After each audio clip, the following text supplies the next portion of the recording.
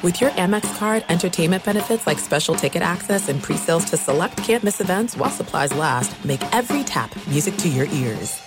When you buy Kroger brand products, you feel like you're winning. That's because they offer proven quality at lower than low prices. In fact, we guarantee that you and your family will love how Kroger brand products taste, or you get your money back. So next time you're shopping for the family, look for delicious Kroger brand products, because they'll make you all feel like you're winning. Shop now, in-store, or online. Kroger, fresh for everyone. I'm Katya Adler, host of The Global Story. Over the last 25 years, I've covered conflicts in the Middle East, political and economic crises in Europe, drug cartels in Mexico. Now I'm covering the stories behind the news all over the world in conversation with those who break it. Join me Monday to Friday to find out what's happening, why, and what it all means. Follow The Global Story from the BBC wherever you listen to podcasts. Xfinity has free premium networks for everyone this month, no matter what kind of entertainment you love. Addicted to true crime? Catch killer cases and more spine-tingling shows on A&E Crime Central. Crave adventure? Explore Asian action movies on Hi-Ya. Searching for something extreme? Check out skating, snowboarding, and more on Fuel TV Plus, the global home of action sports. And find crowd-pleasing bops on iHeartRadio's Hit Nation playlist. There's new free shows and movies to love every week. Say free this week in your Xfinity voice remote. The 2020 MLB season will be one like any other that we have seen before. A 60-game sprint in just over 2 months to decide who will be playing in October in a format that lends itself to the unpredictable. But that's where Greg Peterson comes in. He's got you covered daily, highlighting elements and angles that will be essential to know, along with his picks with every single game on every single day. Now it is time for the Baseball Betting Podcast with Greg Peterson. Hey, warm hello. Welcome to lovely Las Vegas for the Baseball Betting Podcast. Myself, Greg Peterson. We've got a great show for you today. As Jason Radowitz, you know him from Sportsbook Review, aka SBR. He's going to be joining me in the second segment. We're going to have a good chat with him about everything that we are going to be seeing on Saturday, get his thoughts on the slate in the final segment. I'm going to be giving you guys a sign total on every game on Saturday's MLB betting board, and a little something I like to call touch 'em all. First things first, as I always do on this podcast, I love to be able to answer your Twitter questions. If there is something that you like answered, fire that into my Twitter timeline at JarenScore81. You can also send these via a Apple Podcast review if you rate 5 stars, and if you do, I really do appreciate it, because if you rate 5 stars on Apple Podcasts, you give this podcast more exposure, which means I make a little bit more money. I get a little bit more of a platform to continue to do what I do, all for free. So if you guys do that, it is always much appreciated. But always send in those Twitter questions either via Apple Podcast review or Twitter timeline, because if you send these via Twitter direct message, aka DM, well, those letters DM to me does not matter. I did not get in any today, but what we did have on Friday in the MLB was a crazy day of baseball. So let's take a look back at that, try to find some trends, and try to get to know these teams a little bit better. What happened yesterday? Let's go around the bases and find out. The New York Mets all of a sudden are giving Jacob deGrom run support. They just completely demolished the Toronto, aka Buffalo Blue Jays, by a count of 18-1 for Jacob deGrom. He gave up 1 run early, and then from there he settled down. 6 strong innings, he punches out 9. Now he's a .67 ERA. Gotta think that he's a front runner for NL Cy Young Award. And then Erasmo Ramirez comes in for 3 scoreless innings, and the Mets score 18 runs while leaving 10 men on base. We'll get to men left on base in another game in a minute, but they were certainly able to get some power in this one. Michael Conforto, his 9th home run of the campaign. He wound up being able to go deep for, I believe it was a 3-run home run. Dom Smith gets his 8th home run of the season, and then you have Wilson Ramos going deep for his 4th home run. That came off of Ken Giles. Ken Giles, someone who has not seen a lot of action so far this year due to injury, gives up that home run. And for Chase Anderson, he was chased out of this game very early. 2 2/3 innings, he gives up 4 runs, all of which were earned, and then a Blue Jays bullpen, which has been one of the better ones out there in the big leagues. They got completely smashed. Anthony Kay, big part of that Marcus Stroman trade. He goes 2/3 of an inning, and he gives up 6 runs, 5 of which were earned. Jacob Wag is back. He gives up 4 earned runs, 6 total over the course of 2 2/3 innings, and things got so bad, Santiago Espinal coming in to pitch the ninth inning for the Toronto Blue Jays. Not a lot doing. 1 of 4 with runners in scoring position. They're currently playing without Teoscar Hernandez and Roddy Tellez. Speaking of men that were left on base and staying out there in the NL East, the Atlanta Braves, I don't know about you, but much like Taylor Swift, they were feeling 22. Because that's the amount of men that they left on base in their 8-7 loss to the Washington Nationals. I can't remember the last time I've seen 22 men left on base. They did wind up going 6 of 22 with men in scoring position, and for Marcell Ozuna, he had a big hit in this game off of Will Harris, his 14th home run on the campaign, but the Atlanta Braves, they wind up plating 3 runs in the 9th inning to force extra innings, and then in the 10th, 11th, and 12th innings, they come up dry every time, and I think they got the bases loaded at minimum in the 11th and the 12th inning. It might have been the 10th as well, and for the Washington Nationals,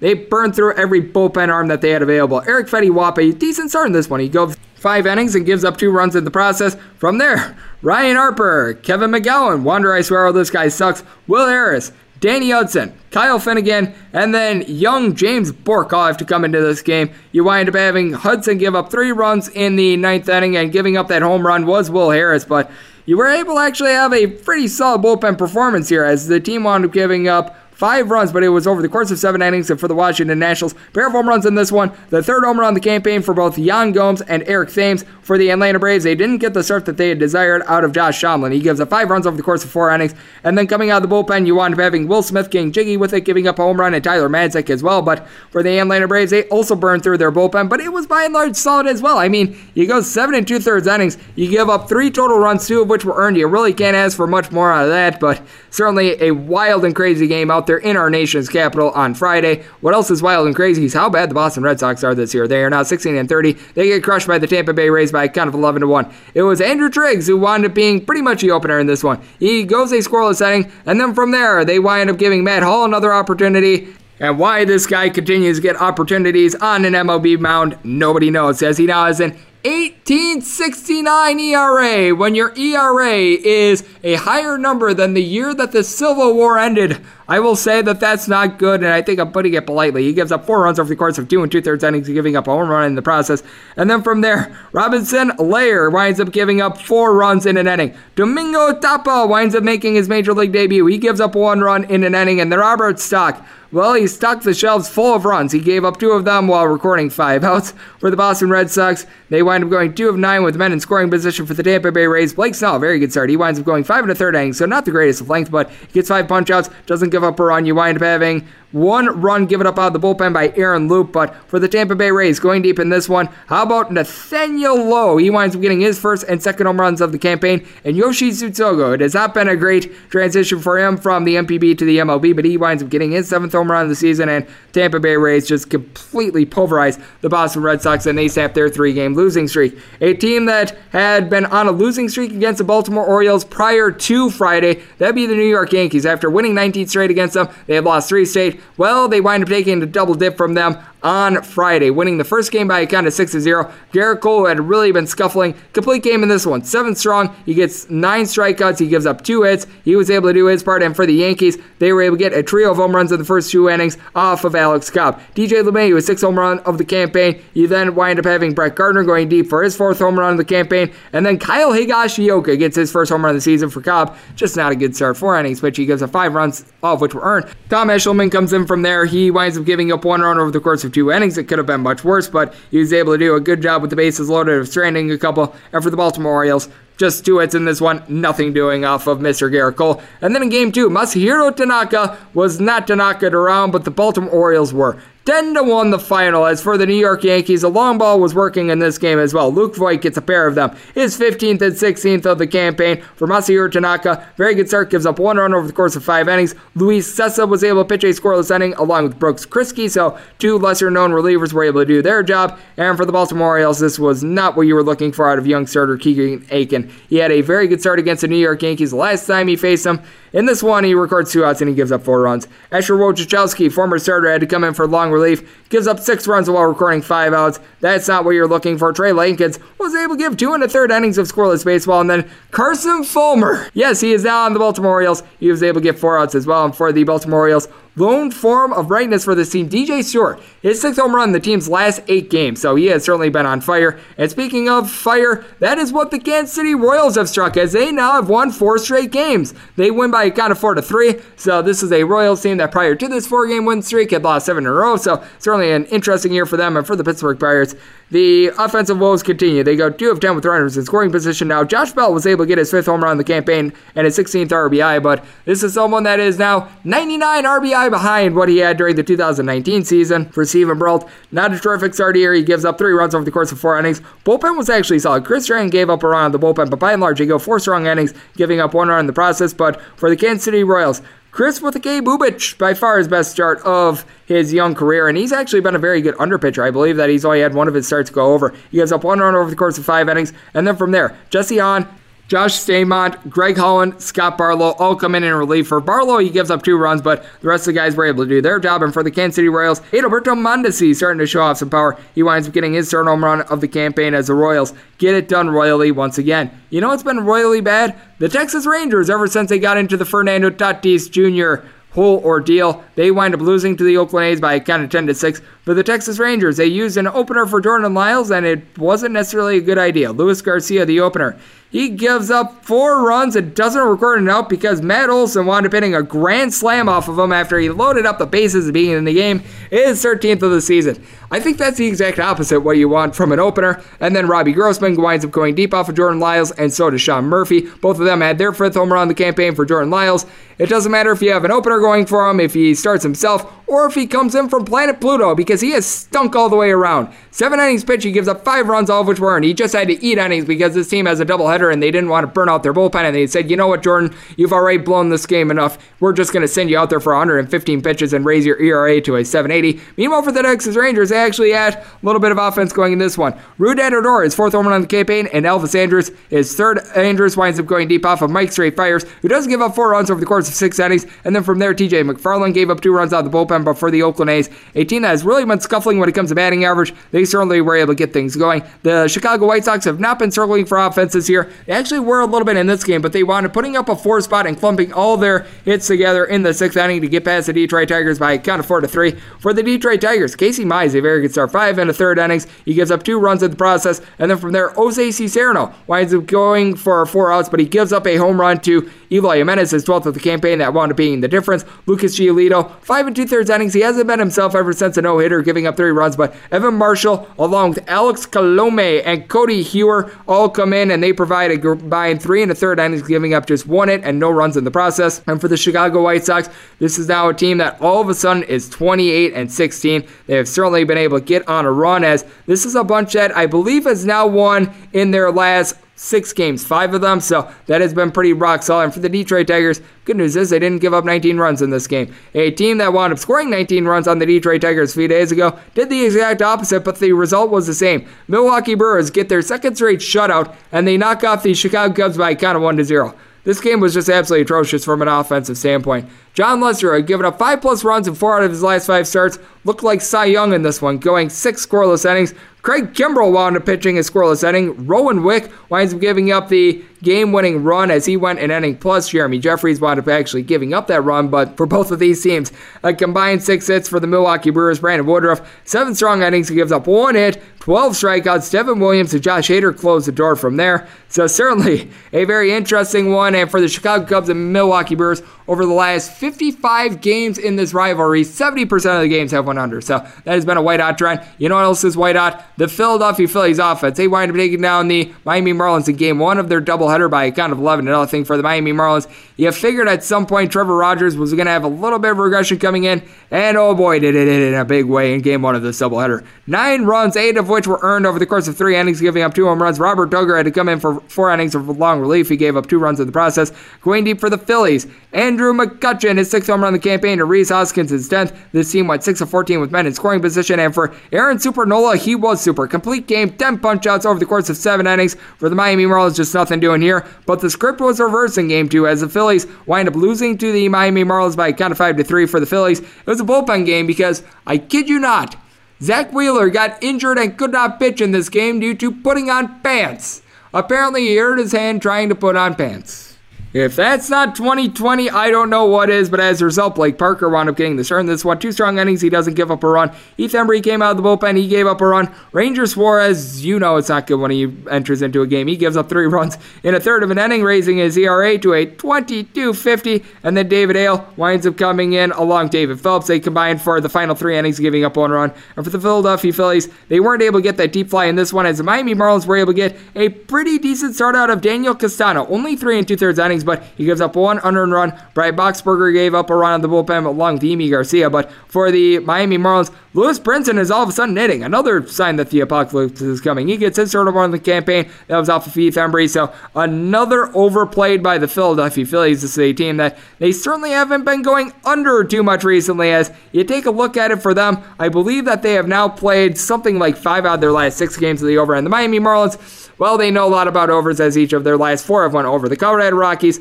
it depended on your total on this one as to whether you got an over, an under, or a push, but they wind up getting a walk-off grand slam to take down the LA Angels by a count of 8-4. If you wind up having anything less than 12.5 and you were on the under, I really do light a candle for you, because a walk-off grand slam is brutal. But for Blackman, that is his 6th home run in the campaign. That came off of Jose Quijada, and then Ryan McMahon also gets his 7th home run in the campaign. That came off of Ty Buttery. That was earlier in the 9th inning, as the Angels actually led in this game 4-3 going into the bottom of the 9th inning, and they completely blew it with the bullpen. For the Angels, Griffin Cannon, considering the circumstances, not a bad start. 5 2/3 innings, he gives up 3 runs, and then from there, Mike Myers, Felix Pena, they were all able to provide a grand total of 2 1/3 innings of scoreless baseball, and for this team, they were able to get a pair of home runs, being able to give this team the lead going into the bottom of the 9th inning. Anthony Bemboom's 2nd home run in the campaign, that came off of Daniel Bard, and then Jared Walsh earlier in the game, he went deep off of Michael Givens. He was giving him the 4th home run in the campaign of the season for him. For German Marquez, he was terrific, gives up 2 runs over the course of 7 innings for the Rockies, and then Givens and Bard give up those home runs as they give up a run apiece in an inning. But for the Colorado Rockies, a huge win for them that really helps them out in the postseason hunt. Another team that is surprisingly in the postseason hunt, that would be the Seattle Mariners, but they lose to the hopeless Arizona Diamondbacks, which you're going to find in the next segment. They've done something completely awful if you wanted betting a future on them. 4-3 the final in this one. For the Arizona Diamondbacks, they wind up being able to get a little bit of solid performance when it comes to the bats. 2 of 6 with men in scoring position. For Caleb Smith, he winds up getting his first start in an eon. He gives up 1 run over the course of 3 innings. And then you wind up having Alex Young being used as a long guy. 5 1/3 innings, 2-run baseball, and then from there, Stephon Kitchen was able to get the final 2 outs in the save for the Seattle Mariners. They were able to get a pair of home runs in this one. Ty France, his first as a Seattle Mariner, he came over in that trade with the San Diego Padres. Meanwhile, you had Dylan Moore getting his 7th of the season, but for Yusei Kikuchi, just another rough one for him. He gives up 4 runs over the course of 6 innings, has a 5.35 ERA, and then you don't mess with the Johan Ramirez and Anthony Mishevich come in for a scoreless inning apiece for the Arizona Diamondbacks, a team that has scored 4 runs or fewer, and I believe now 17 out of their last 21 games, but they get the job done on this night. Also getting the job done on this night, Cincinnati, behind a good start from Luis Castillo, 3-1 the final. You figured that there was going to be some positive regression coming for Luis Castillo, and it came in the form of a complete game. He gave up 1 run in the process for the Cincinnati Reds. You had Joey Votto going deep off of Adam Wainwright, his 7th of the season, to be able to set the tone. As for the St. Louis Cardinals, Wainwright, not a great start, but it certainly wasn't terrible. He gives up 3 runs over the course of 6 innings. From there, you wind up having the bullpen of Taylor Webb, Seth Alledge, and a little bit of a newer guy in Nabel Crismat all come in for a scoreless inning apiece, but for the St. Louis Cardinals, just nothing doing with the bats. They got 2 hits off of Luis Castillo. They just weren't able to generate a whole lot of anything. And speaking of not being able to generate a whole lot of anything, felt like that was a lot of the games out there in the Midwest, as the Minnesota Twins wind up taking down the Cleveland Indians by a count of 3-1. For the Indians, their lone run in the game came off the bat of Jose Ramirez in the 9th inning. He gets a 10th home run in the campaign off of Taylor Rogers. And for Shane Bieber,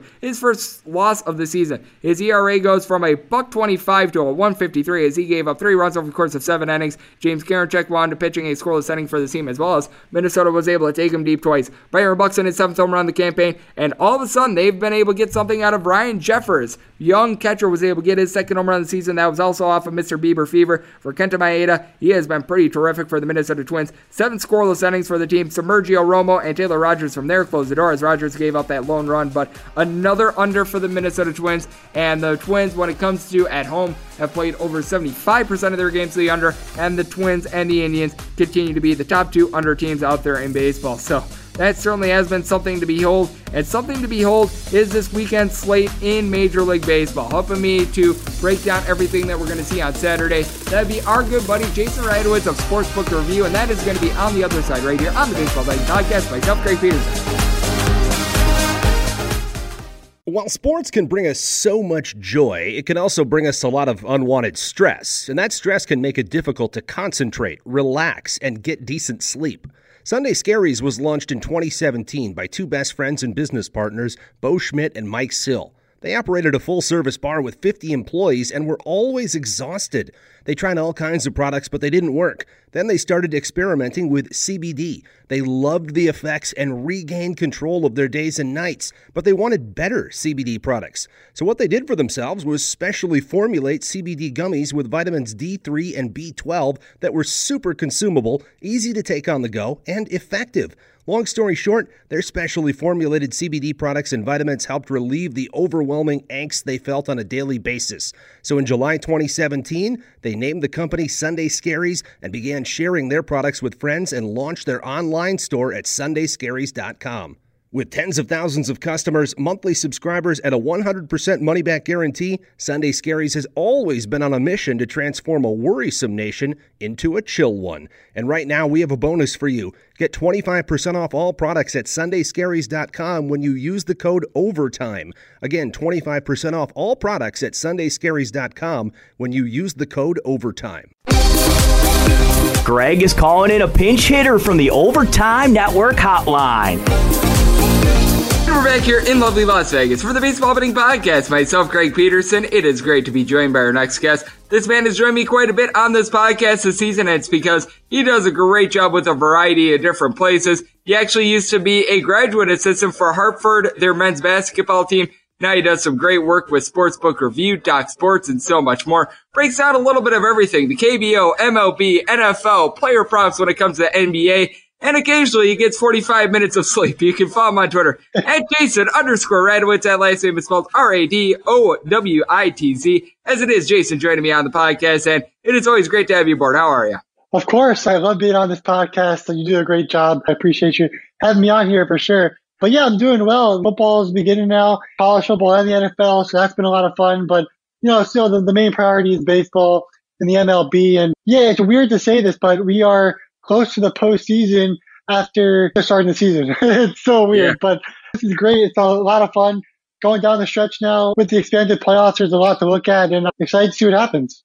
Absolutely. And as we're taking a look at the board for Saturday, we're noticing a bunch of games are off the board just because you've got a bunch of undecided pitchers. I know that for the Oakland and Texas game that's going to be going down on Saturday, they have not announced starters for either doubleheader game. How hard is this for you when you wind up seeing a lot of these games for the weekend and they're just off the board? Because for me, what is always the most difficult is when a game is off the board and it starts before like noon Pacific time, because you just don't have a lot of time. It becomes a wild, wild west trying to identify those numbers. If you have a game that's off the board, but say it's like a 10 Eastern, 7 p.m. Pacific first pitch, that's pretty manageable. But I always think it's so difficult when you wind up getting those day games and they're off the board the night before. Yeah, with doubleheaders for me, especially this season, because games are 7 innings, I usually just stay away from doubleheaders. I'll handicap it and give my leans out, but at the end of the day, it's so hard for me to put, actual money on doubleheader games just because the rules are so much different than we're used to. And just the other thing is just not knowing, what lineups are going to look like, which relievers might come in, if, some starters get the shorter leash because the game's only 7 innings. So there's a lot of different things with doubleheaders that really just kind of scares me. So, not knowing these pitchers is definitely challenging for sure for the Athletics and Rangers games. But the reality is I'm going to look at all the other games that have pitchers. I'm going to find my play or two, and I will give that out. And the rest will be potential leans. And especially with doubleheaders, there's no chance I'll be giving the official play with these two games. It can be certainly very tricky whenever you get into those doubleheaders, as we do have Jason Radowitz joining me on the podcast. Hey, Jason, I know that you're a man out there in the northeastern part of the country, more towards that New York, New Jersey area. And one team that has been a big enigma so far this year, that would be the New York Yankees. On Saturday, they're going to be having Jordan Montgomery coming to the mound. As we know, for Jordan Montgomery, it has been a little bit of a trial by fire for him as he wound up missing quite a few of the last few seasons due to injury. He's going to be going up against Dean Kremer, someone that certainly was a highly touted prospect for the Boston Red Sox, but in his first start against the Yankees, he winds up going 6 strong, giving up 1 hit. I don't know how you view this game, but I'm seeing a total here of 9. I've got to think that the Yankees are going to be able to hit Mr. Kremer a little bit better in this spot. I mean, I think that what you saw in his first start was just the Yankees having never seen him before, with them having a crack at him in a game just a week ago. I think that this will be a good spot for the Yankees to be able to get their offense back rolling. Yeah, and the thing is, the Yankees now playing back-to-back doubleheaders could be pretty hard, for the offense to get going, or it could mean that this offense really starts to pick it up with more consistency, getting more at bats. Yeah, like we've seen, the Yankees have been really struggling offensively, have lost plenty of games, and now potentially could, wind up out of the playoffs if they don't perform down the stretch. So yeah, this is the time for the Yankees. They have to pick it up. They have to start performing, and they face young guys like this that potentially, could falter early in these games. They need a win, but at the end of the day, Jordan Montgomery, he's not really the pitcher that you'd want on the mound in these situations either. 5.72 ERA is not good for any pitcher. But yeah, I mean, he's limited the walks well. He does allow home runs, but the reality is the Yankees really need to start picking it up now. As more players come back from the injured list, I do think the Yankees will be hard to beat. Their losses are coming now, but once they do end up making the playoffs, and I still think they will make the playoffs, but once they do make the playoffs, I think the Yankees will be hard out and can potentially go into the World Series and do some damage as long as Garrett Cole performs, and we'll see how he does. Yeah, it certainly is going to be fascinating if the Yankees can get their guys like Aaron Judge and Giancarlo Stanton healthy at the right time. No doubt this is going to be a team that is going to be very dangerous. As joining me right now on the podcast, we've got ourselves Jason Radowitz of Sportsbook Review. And Jason, what else I find very fascinating is this Atlanta Braves versus Washington Nationals game. Patrick Corbin just has not been himself this year, as the Washington Nationals as a team have not been themselves. Going into Friday, 16-26, they wind up blowing a nice lead on Thursday. And for the Atlanta Braves, I certainly don't think that they're going to be scoring 29 runs once again, but they've been getting a nice find in Ian Anderson. 2-0 so far through 3 starts. He's given up 5 runs, 4 of which were earned. Didn't necessarily see this from Ian Anderson. I was taking a look at his minor league numbers. I thought that he would be giving up a little bit more, just because we have noticed from him 7 walks in 15 innings. He's been doing a good job of being able to get swings and misses. But what do you see out of this game as the Atlanta Braves on the road? A slight favorite in this one. I'm seeing them right in the neighborhood of about minus 120. I do think that there is going to be some regression for Anderson. I do think that at some point, Patrick Corbin, who just has not been himself with a 4.34 ERA, he is going to be able to pick it up despite the fact that the Braves certainly have been doing a good job on offense this year. Yeah, it's an interesting matchup for sure. Ian Anderson, this is a guy that was a highly touted prospect coming in. So it's nothing like, oh, wow, who would have expected this? The Braves expected this, even though his numbers in the minor leagues maybe weren't this great. But yeah, Anderson, he's done a great job getting ground balls in these first 3 games. When I'm capping games, I love looking at the ground ball rate, because getting ground balls is not just usually like good outs. It's just, what about double plays, right? If you get a high ground ball rate, and maybe, like you said, maybe you're walking a couple of batters, well, now you're getting solid ground balls and you're able to get that double play. Also, Anderson striking out 10.8 batters per 9 innings. So if runners are on base, he's able to get out of jams with strikeouts. He has it in his arsenal. If you think about get ground balls and strikeouts, those are the 2 metrics I really look at to say, okay, this pitcher's going to do well. And then you also have to look at, of course, the batters and the other team is hitting. But the Nationals, this is a team that has struggled a lot this season. Of course, Juan Soto's been in and out of that lineup throughout the season. But the reality is, without Rendon, without even Harper from 2 years ago, this is an offense that's starting to kind of the window a little bit and not being able to perform to the ability that they did last season or even the year before that. The record is really reflecting that as well. They're not even getting great starts out of Scherzer or Corbin. The Nationals, they're just a really bad team right now. The Braves are a playoff team. Nationals aren't. So if you can get those Braves at a slight favorite, even if they're on the road against the Nationals, I like them here in the spot. I'm not sold on Corbin this season. He's 2-4 at 8 starts. The strikeout numbers are a lot lower than I would have expected as well. So I would side with Anderson and the Braves in this one. It's going to be such an interesting ride for the Washington Nationals in this offseason. Obviously, they win the World Series in 2019. Here in 2020, you can tell that the bullpen just has not been up to stuff. That's putting it very politely. And a bullpen that has not been up to stuff so far this year, that'd be that of the Philadelphia Phillies. But we've been talking a lot on this podcast, the first couple games that we previewed, about highly touted prospects. And Spencer Howard certainly was one of them coming into the season. He had a little bit of a rough go of it in his first couple starts of the year. I think the big thing was he just wasn't delivering a lot of length in general for the Philadelphia Phillies. But he's looking a little bit better recently, and he's going to be going up against Jose Urena of the Miami Marlins on Saturday. For the Marlins, they are finding themselves as very, very slight favorites here. I'm seeing them right around minus 110-ish. This is a relative pick'em game as I see it right now for Spencer Howard. 5.66 ERA. He has been far from stellar, but it's one of these things where Howard hasn't been terrific, but at the same time, he hasn't been completely blown up. And if this does come down to the lineup, I certainly would have a little bit more faith here in the Philadelphia Phillies. Not sure where you're looking on this one, but I think that this is one of the more intriguing games of the slate on Saturday, and that's reflected by the fact that this game is a relative pick'em. Yeah, for sure. I think the Marlins, this team, will start to falter a little bit. I don't think that they're a playoff team that we're all kind of raving about right now, and I think the Marlins definitely struggle to win games down the stretch. And here we have the Phillies, who are, in my eyes, definitely a playoff team. Of course, Spencer Howard, a prospect that maybe hasn't performed how we would have liked or expected. But Jose Urena, this is kind of a guy coming into the season, getting his first start after a long time off. He didn't look great in his first start of the season. I think the Phillies can definitely hit off of Urena. And like you said, Howard, this is a guy that can perform, does look good, keeps the Phillies in the game at least. So, yeah, getting the Phillies as a slight underdog or even a pick 'em definitely, would be favorable in my opinion. I think Howard's a better pitcher than Urena. Yeah, Urena, certainly an interesting case study. As I remember during the 2019 season, he was actually the Miami Marlins closer towards the end of the season. And boy, was he not closing out a whole lot of games. As joining me right now on the podcast is Jason Radowitz. And Jason, what else I'm going to find very fascinating is to see how Zach Gallen bounces back from really the worst start of his career the last time out. This is someone that had given up 3 runs or fewer in every one of his career starts before winding up giving up 4 runs to the San Francisco Giants on Monday. That is over the course of 24 starts that he's given up 3 runs or fewer, and now 23 of them. He's going to be going up against the Seattle Mariners team that has actually played some good baseball recently. Prior to their series against the Giants, they were riding a 6-game win streak. I think that this is going to be a bit of an intriguing game, and as I'm seeing it right now, the Arizona Diamondbacks between minus 160 and minus 170 favorites.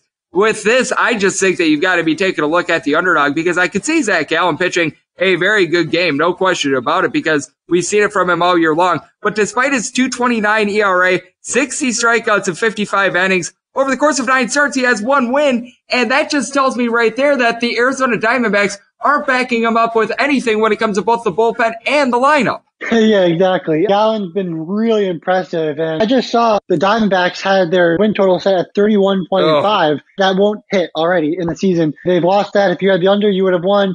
If you had the over, you've already lost that bet for their win total. That's how disappointing the Diamondbacks have been this season. The only bright spot literally has been Zach Gallen. He's, like you said, not getting any support. With Justin Sheffield on the mound for the Mariners, Sheffield has a 4.34 ERA, but a 3.13 FIP. His walks were high to begin the season, but now they're starting to get a little bit lower.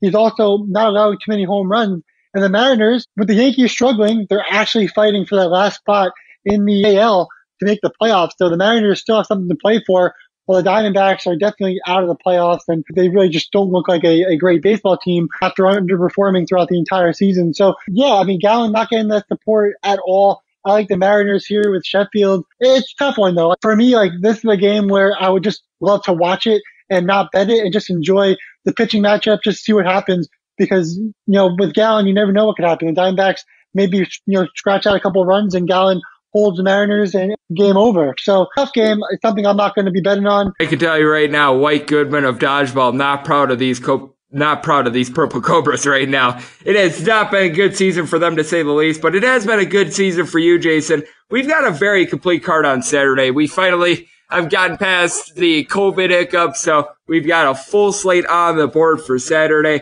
We've went through a couple games already, but is there anything as of right now that's really catching your eye as we're doing this podcast? Numbers are starting to come out for Saturday's games. Obviously, some very interesting pitching matchups. I mentioned that we've got a couple games off the board, but is there anything that, when you looked at it, whether it be from a betting standpoint or just a watching standpoint, that you put a star next to? Well, I'm excited for the Indians and Zach Plesac. This is a guy who I don't think anybody really, thought would be the ace that he is. The funny thing with the Indians is, like, their offense is so miserable, but their pitching is so good. And we just talked about how Zach Gallen has been so good with his offense struggling. And the same thing going for with the Indians. The Indians have, such great pitching with Bieber, Plesac, Carrasco.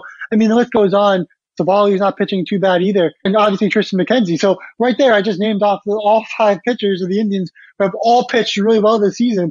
They're just not getting any offense, right? So this series with the Indians versus the Twins, a lot going on with the AL Central. This should be a lot of fun. I like to see how Plesac goes against Rich Hill, who hasn't been that great with a 4.56 FIP. There's a lot of stuff going on in the AL Central, which is a lot of fun. We'll see how that will end up. We saw a total that was below 7 in the Twins versus Indians game on Friday. And that's for a 9-inning game. That's not one of those 7-inning doubleheaders. For an actual 9-inning game, the Minnesota Twins, who set a record for most home runs during the 2019 season, played a game in which a total was south of 7. So that tells you right there just how strange 2020 has been. But Jason, you've done a great job of persevering through all of it. You're handicapping a little bit of everything. I know that this weekend you're going to be very busy with football, but at the same time, you're still doing some KBO, MLB, player props when it comes to the NBA. List goes on and on. You are a man that you wear a bunch of hats, but you check all the boxes so well. So let the good people at home know what you're working on in general right now. Now they're able to follow along on social media and the various websites that you write for.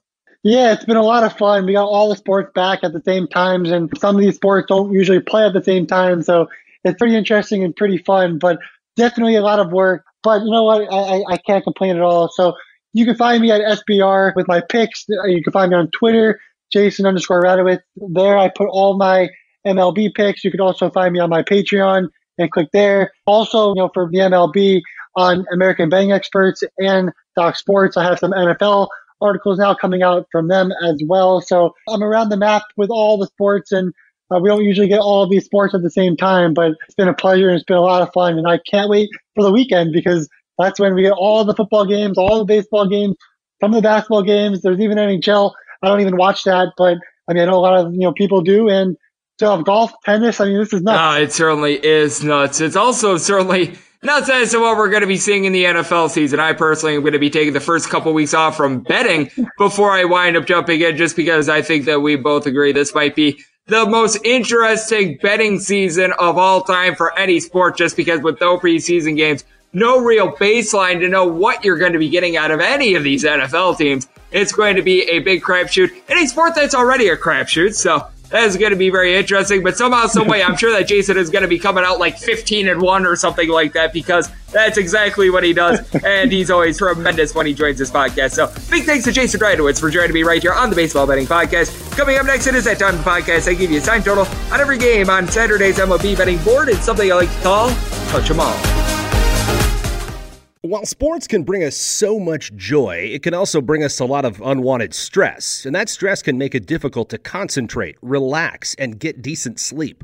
Sunday Scaries was launched in 2017 by two best friends and business partners, Bo Schmidt and Mike Sill. They operated a full-service bar with 50 employees and were always exhausted.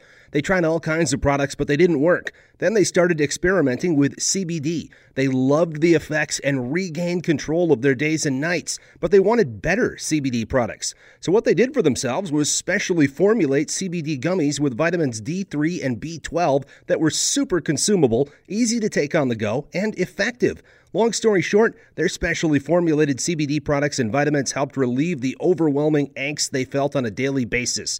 So in July 2017, they named the company Sunday Scaries and began sharing their products with friends and launched their online store at sundayscaries.com.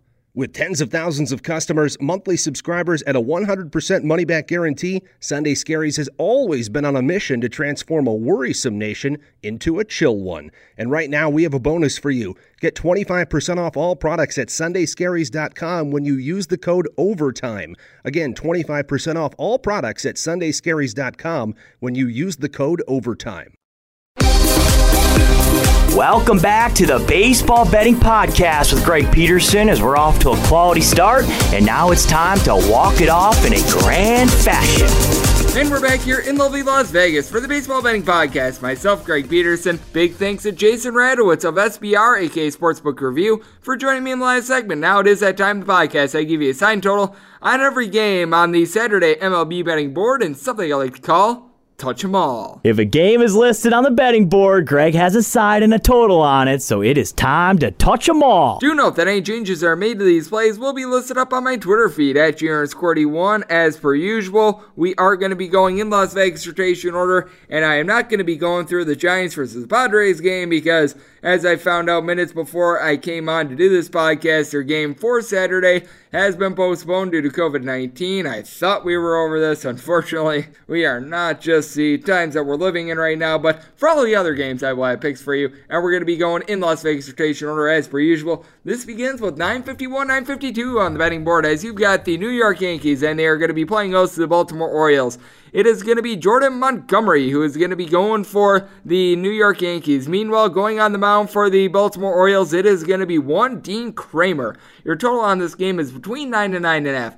On the 9, the over is anywhere between -110 and -125. Under is anywhere between -110 and +105. On the 9.5, under is -115. Over is -105. And if you're looking at the Yankees, going to be finding them anywhere between -175 and -190. Meanwhile, your plus price here with the Orioles is anywhere between +155 and +170. And this is a spot in which I've just got to be taking a look at the New York Yankees. Prior to their 3-game losing streak going into the series, the Yankees had taken 19 straight from the Baltimore Orioles, and it looks like that dominance is back now. Jordan Montgomery probably not going to be given a lot of length for the New York Yankees. 5 innings or fewer in each out of his last 4 starts, and in that time span, and has really had some strange lines as he's only walked 3 batters in this 4-start time span, but with that said, he has given up 5+ hits in each out of those last 3 starts. He certainly has been hit around a little bit with that regard, and then you just take a look at the swing and miss stuff. Over his last 2 starts, a combined 3 strikeouts. He just seems to be jacking up his pitch count. He hasn't been out by the fielding, so that's been interesting. Meanwhile, with Kramer, he had a very good start to begin his career against the New York Yankees, but keep in mind, Keegan Aiken also had a very good start against the New York Yankees to begin his career, and then on Friday, we saw them really come to the forefront and just knock him around. And for the New York Yankees, it seems like this team has awoken out of its slumber. 16 runs across the 2 games on Friday. DJ LeMahieu's doing a great job of being able to carry the water for this team. He's hitting a .360. Luke Voigt, we all know what he's capable of. Now at 16 home runs, he's hitting well above a .280 himself. And Clint Frazier along with Gleyber Torres have been doing a solid job in the middle of the lineup. Both these guys, .360 on base or higher. And you can also throw Aaron Hicks in there. He's got a .373 on base. He's only hitting a .210, but for Torres and Frazier, both hitting above a .250. You gotta think that Miguel Andujar, Gary Sanchez, Brett Gardner, and Thairo Estrada, all guys hitting at .220 or lower, are going to be able to pick it up as well. And for the Baltimore Orioles, gotta think they're going to score more than the 1 run that they put up in their double dip on Friday. They've got a trio of guys that are hitting a .300 or higher in Ryan Mountcastle, Ansel Alberto, and Jose Iglesias. Now, you do have a couple guys that they do need to pick it up. Chris Davis is sitting a $1.15. I mean, talk about a waste of money. There you go. Andrew Vasquez has been hitting below the Mendoza line as well. Brian Holiday's only giving you a .208. And what's interesting is Chance Sisco. He's not singing the thong song. He's singing the I'm hitting a .230 batting average with a .380 on base song. So, interesting split there. And then you've got Pat Valleca, who's been able to do a solid job for the team. 6 home runs, .262 batting average. Cedric Mullins, along with DJ Stewart, have been able to get it going. For DJ Stewart, I mean, turn it up. He's got 6 home runs over the team's last 8 days. Cedric Mullins is hitting a .290 as well. But for the Baltimore Orioles, they certainly had to dive deep into their bullpen the last couple days. They actually wound up picking up Carson Fulmer, by the way. That tells you how far he's fallen. But for both of these teams, bullpen is a little bit taxed. So I do think that that's going to lend itself to a couple more runs. I really don't think that either starter is going to get out of here giving up fewer than 3 runs. But I think that in the end, the Yankees are just going to put it on the Baltimore Orioles once again. So I'm going to be looking at a run line price here with the New York Yankees along with this total over. If you're looking at the Yankees on the run line right now, it's going to be a little bit of a horse apiece situation. I'm seeing them at a little bit of minus money, so it is going to be one of these situations in which I'm going to continue to monitor that, and I'm also going to be going with this total over as well. 953, 954 on the betting board is up next. The Atlanta Braves are going to be hitting the road to face off against the Washington Nationals. Patrick Corbin is going to be going for the Nets. Meanwhile, Ian Anderson on the bump for the Atlanta Braves. If you're looking at the Braves, you're going to be laying anywhere between, this is a very crazy split, anywhere between -105 and I'm seeing a -130 out there. I'm not sure why we have a -130 on the Atlanta Braves, but that is currently the case. Meanwhile, if you're taking a look at the Washington Nationals, you're going to be finding them anywhere between +110 and -105. Your total on this game is 9. With an 9, the over is anywhere between -110 and -120. Under is anywhere between even and -110. For Patrick Corbin, it certainly has been a little bit of a trial by fire season, and both of these teams just had their bullpens completely ravaged. When it comes to Patrick Corbin, I do think that he's going to be able to deliver a good start. For one, because his team needs it, because they used up every stinking bullpen arm that they had along with the Atlanta Braves.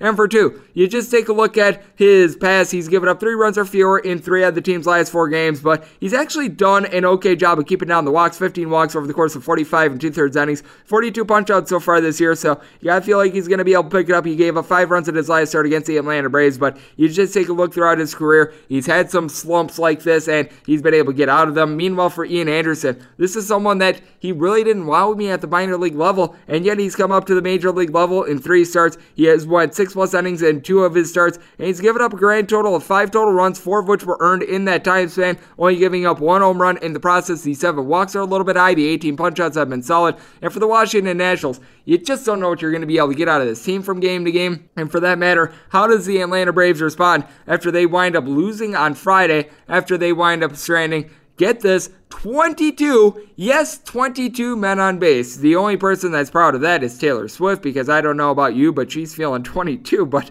you take a look at this Washington Nationals team, they're typically the bunch that is leaving a whole bunch of men on base, but they've actually had some solidness when it comes to the lineup recently, as Juan Soto and Trey Turner down for what? Both guys hitting at 360 or higher. For Soto, a 492 on base. For Trey Turner, 421. But then up behind them, you got quite a few guys that are doing a solid job as well. Yan Gomes, Luis Garcia, coupled with Josh Harrison, all guys hitting between a 275 and a 286. The bottom of the lineup is leaving a little bit of something to be desired. Eric Thames, Adam Meaton, Asdrubal Cabrera, Carter Kieboom are all guys hitting a 225 or lower, along with Michael A. Taylor. But Brock Holt, ever since he's gotten to this team, and he was terrible with the Milwaukee Brewers, I could tell you this in person, he was hitting like a 100 for the Brewers. With the Nationals, he's been hitting like a 350 for them. Meanwhile, for the Atlanta Braves, I mean, this is really a situation in which I'm seeing Twitter be very, very angry with Nick Markakis. Even though he's hitting a 253 for the year, 320 on base, he's actually been pretty rock solid. And Duvall's hitting a 260. We all know about the home runs that he's hit recently. Ozzie Albies and Austin Riley are starting to pick it up. Both these guys hitting between a 220 and a 235. And then you've got Ronald Acuna Jr. hitting a 280 with a 434 on base. Freddie Freeman, Marcell Ozuna, Travis Arano,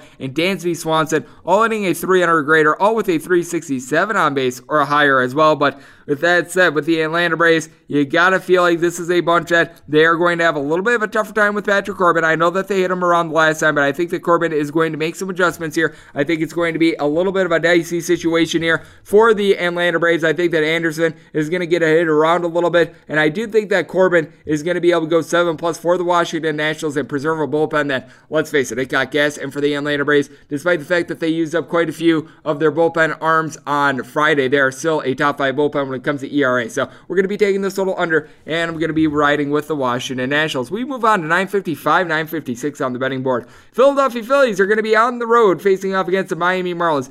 Jose Urena goes for the fish. Meanwhile, Spencer Howard is on the bump for the Philadelphia Phillies. Total on this game is 9, overs anywhere between -115 and -120, unders anywhere between even and -105. If you're taking a look at the Phillies, this has flipped a little bit from our conversation with Jason. They are now anywhere between -110 and -120 slight favorites. Meanwhile, if you're taking a look at the Miami Marlins, you're going to be finding them anywhere between even money and +110. Certainly a spot in which I'm going to be taking a look at the Philadelphia Phillies. These two teams wound up splitting their double dip on Friday, and this is the first scheduled 7-game series between a team in Major League Baseball since like the 1960s. So that has been very wild for Jose Urena. Just hard to have any confidence in this guy. He was relegated to the bullpen during the 2019 season. He didn't necessarily look good there. Now, the team won his first start of the year against the Atlanta Braves, but it's not like he was stellar in that start. He won 5 innings. He gave up 3 runs, all of which were earned, 3 walks in the process, only 2 strikeouts. He's never been much of a swing and miss guy. Meanwhile, for Spencer Howard, he's going to be a good starter in this league moving forward. As of right now, he's below average in my opinion. This is someone that has won 5 innings or fewer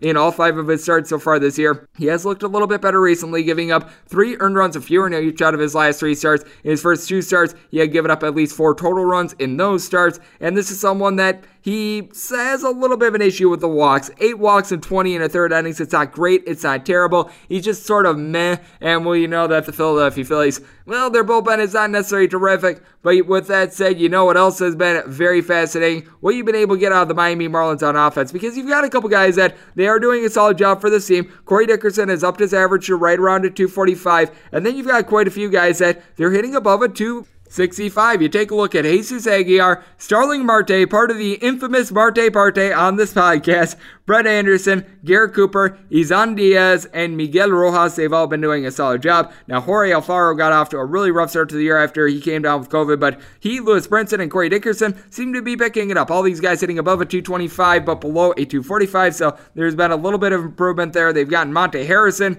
out of batting every single day. That's a good thing. I still remember when he hit like a $150 with the Wisconsin Timber Rattlers in single-A baseball back when I was still living in the state of Wisconsin. But for the Philadelphia Phillies, this is a team that they've just got weapons upon weapons, and they do a great job of getting on base. Rhys Hoskins, along with Bryce Harper, are a pair of guys that have an on-base percentage that is north of a 395. Both of these guys are hitting between a 248 and a 258. Then from there, you've got a lot of other guys that they've got solid batting averages between I would say 255 and a 270. You've got Didi Gregorius, who falls into that category, Andrew McCutchen, Gene Segura. And then going well above that, how about what you've been able to get out of Phil Gosselin, Adam Hazley, Austin Knapp, and then you've got a little bit of a duo in young prospects in Ronald Torreyes along with Alec Baum, who are all hitting above a 300 for this team. So they are just getting at-bats and quality ones across the board. They certainly do a great job of being able to take guys deep for the Miami Marlins. They certainly had to dive deep into their bullpen because in Game 1, Trevor Rogers got completely destroyed, and that was not necessarily good. And for the Philadelphia Phillies, they went with the bullpen game in Game 2 of their doubleheader because Zach Wheeler somehow, someway got injured putting on pants. I'm not even kidding. You could go Google it. He got injured putting on pants, and he wound up not being able to make his start. That is something that I never thought I would say, but this is 2020, ladies and gentlemen, so I certainly do think that we're going to get a high-scoring game. I'm going to be taking this total over, but I have more faith in Spencer Howard and the depth of the Philadelphia Phillies here, so we're going to be going with them as well. 957, 958 on the betting board is up next. You've got the New York Metropolitans hitting the road to face off against the Toronto, aka Buffalo Blue Jays. Seth Lugo goes for the Metropolitans. Meanwhile, for the Toronto Blue Jays, it's to be determined. Now you got to think that the Blue Jays are going to do better than their effort on Friday when they wound up giving up 18 runs. And for Seth Lugo, this is someone that you can't expect a ton of length from. He's been getting stretched out a little bit more. This is going to be his fourth start of the year. First two starts, 3 innings, 3 2/3 innings, and then 5 innings. He's given up 1 run or fewer in each of them. Now, both of them were a solo shot, but he's doing a great job of getting swings and misses. How about 15 punch-outs over his last 2 starts? This is someone that has really wowed everyone. Meanwhile, for the Toronto Blue Jays, this is a team that by and large, they've had a pretty solid bullpen, but you got to think in this spot, it's probably going to be someone like Robbie Ray, and if they're going to be going with Robbie Ray, it is not a good situation. He's got an ERA that is north of 7. His walks per 9 is above 7 as well. I mean, it certainly has been bad. I mean, things were so terrible for the Toronto Blue Jays on Friday that Santiago Espinal wound up pitching the 9th inning for the team, but you take a look at Toronto, aka Buffalo, you do have quite a few guys that are firing on all cylinders when it comes to batting average. Now, Teoscar Hernandez has been out of the fold along with Rowdy Tellez. Tellez is currently on the 10-day injured list. For Hernandez, he was hitting above a 300. He's given the team a double-digit amount of home runs, but Randall Grichuk, along with Jonathan Davis, Lourdes Gurriel, are all guys hitting between a 270 and a 295, and they certainly have been able to all provide a little bit of power. You got Travis Shaw, Jonathan Villar, Cavan Biggio, Joe Panik, Derek Fisher, and also Mr. Espinal, all in between that 240 and a 260 range, but you've obviously got a lot of power at the top with Cavan Biggio over a 370 on base, 6 home runs for him. You like what he's able to bring to the table. Bo Bichette still at the fold for this team at the catcher spot with guys like Danny Jansen, Reese McGuire and company has not been solid, but this is a team that 1 through 9, they do have some danger when it comes to everyone in the lineup. And for the New York Mets, this is a team that they rank in the top 5 when it comes to batting average in pretty much every offensive category. Now, they can be inconsistent, but you take a look at what you're able to trot out there. Michael Conforto, Jake Marisnick, Dom Smith, Robinson Cano, Luis Guillorme, Jeff McNeil, all hitting at 325 or higher. You just don't find that in the MLB these days. Meanwhile, J.D. Davis has been able to hit right around a 270 for this team. Andres Gimenez has given this team a whole lot of something as well. Brandon Nimmo at the top of the lineup has a 385 on base to go with a 250-ish batting average. Pete Alonso has not necessarily done a great job of getting on base. He's hitting just a 226, but he's got a double-digit amount of home runs as well. So in this spot, if you wind up getting someone like Robbie Ray, Ross Stripling came in relief a couple days ago, but I wouldn't be surprised if he might get a call here. It certainly would be a spot in which I am going to be taking a look at this total over if it's south of 11, and this is also going to be a spot in which I'd probably be taking a look at the New York Mets as long as they're respectable on the money line. Check back in the morning on my Twitter feed at GRS41, but certainly where I'm leaning with this one. 959, 960 on the betting board is up next. The Tampa Bay Hot Shell Rays are going to be playing against the Boston Red Sox. This This is another game that's off the board, as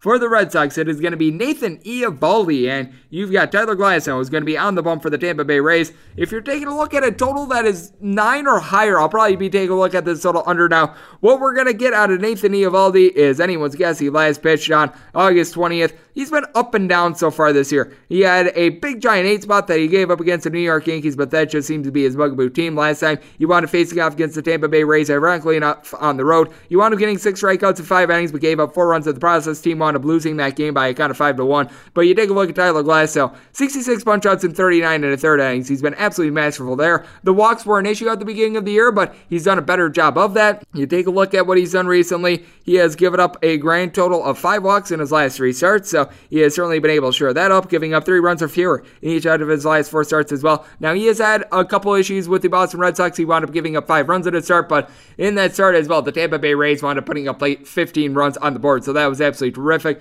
But you take a look at the Tampa Bay Rays team. They seem to be a little bit of an all-or-nothing offense. They certainly were able to do a very solid job Friday night, as they were able to get a little bit of something out of just about everyone in the lineup, but it certainly can be a little bit of a horse apiece situation with the Tampa Bay Rays team. You certainly have been able to get a whole lot out of Brandon Lau. With Brandon Lau, he's been able to give this team a double-digit amount of home runs. He's hitting in the neighborhood of about a 260-ish, but then you've got a couple guys that they need to pick it up. G-Man Choi, Kevin Kiermaier, Yoshi Tsutsugo, Nate Lowe, Brett Phillips, Mike Zunino, Michael Perez, Austin Meadows, all hitting at 230 or lower, and then you throw in there Hunter Renfroe, who's hitting below the Mendoza line. That's not necessarily been ideal, but Joey Wendell has been able to give this team a 260 batting average, and then you've also been able to get a whole lot of something whenever Mark Russo has been out there for the Boston Red Sox. They actually have some solid hitting. You got Xander Bogaerts, Rafael Devers, Christian Vasquez, Jackie Bradley Jr., Bobby Dahlbeck, Christian Arroyo, all hitting between a 260 and a 281 for this team. And then Alex Verdugo at the top, hitting at 313 with a 371 on base.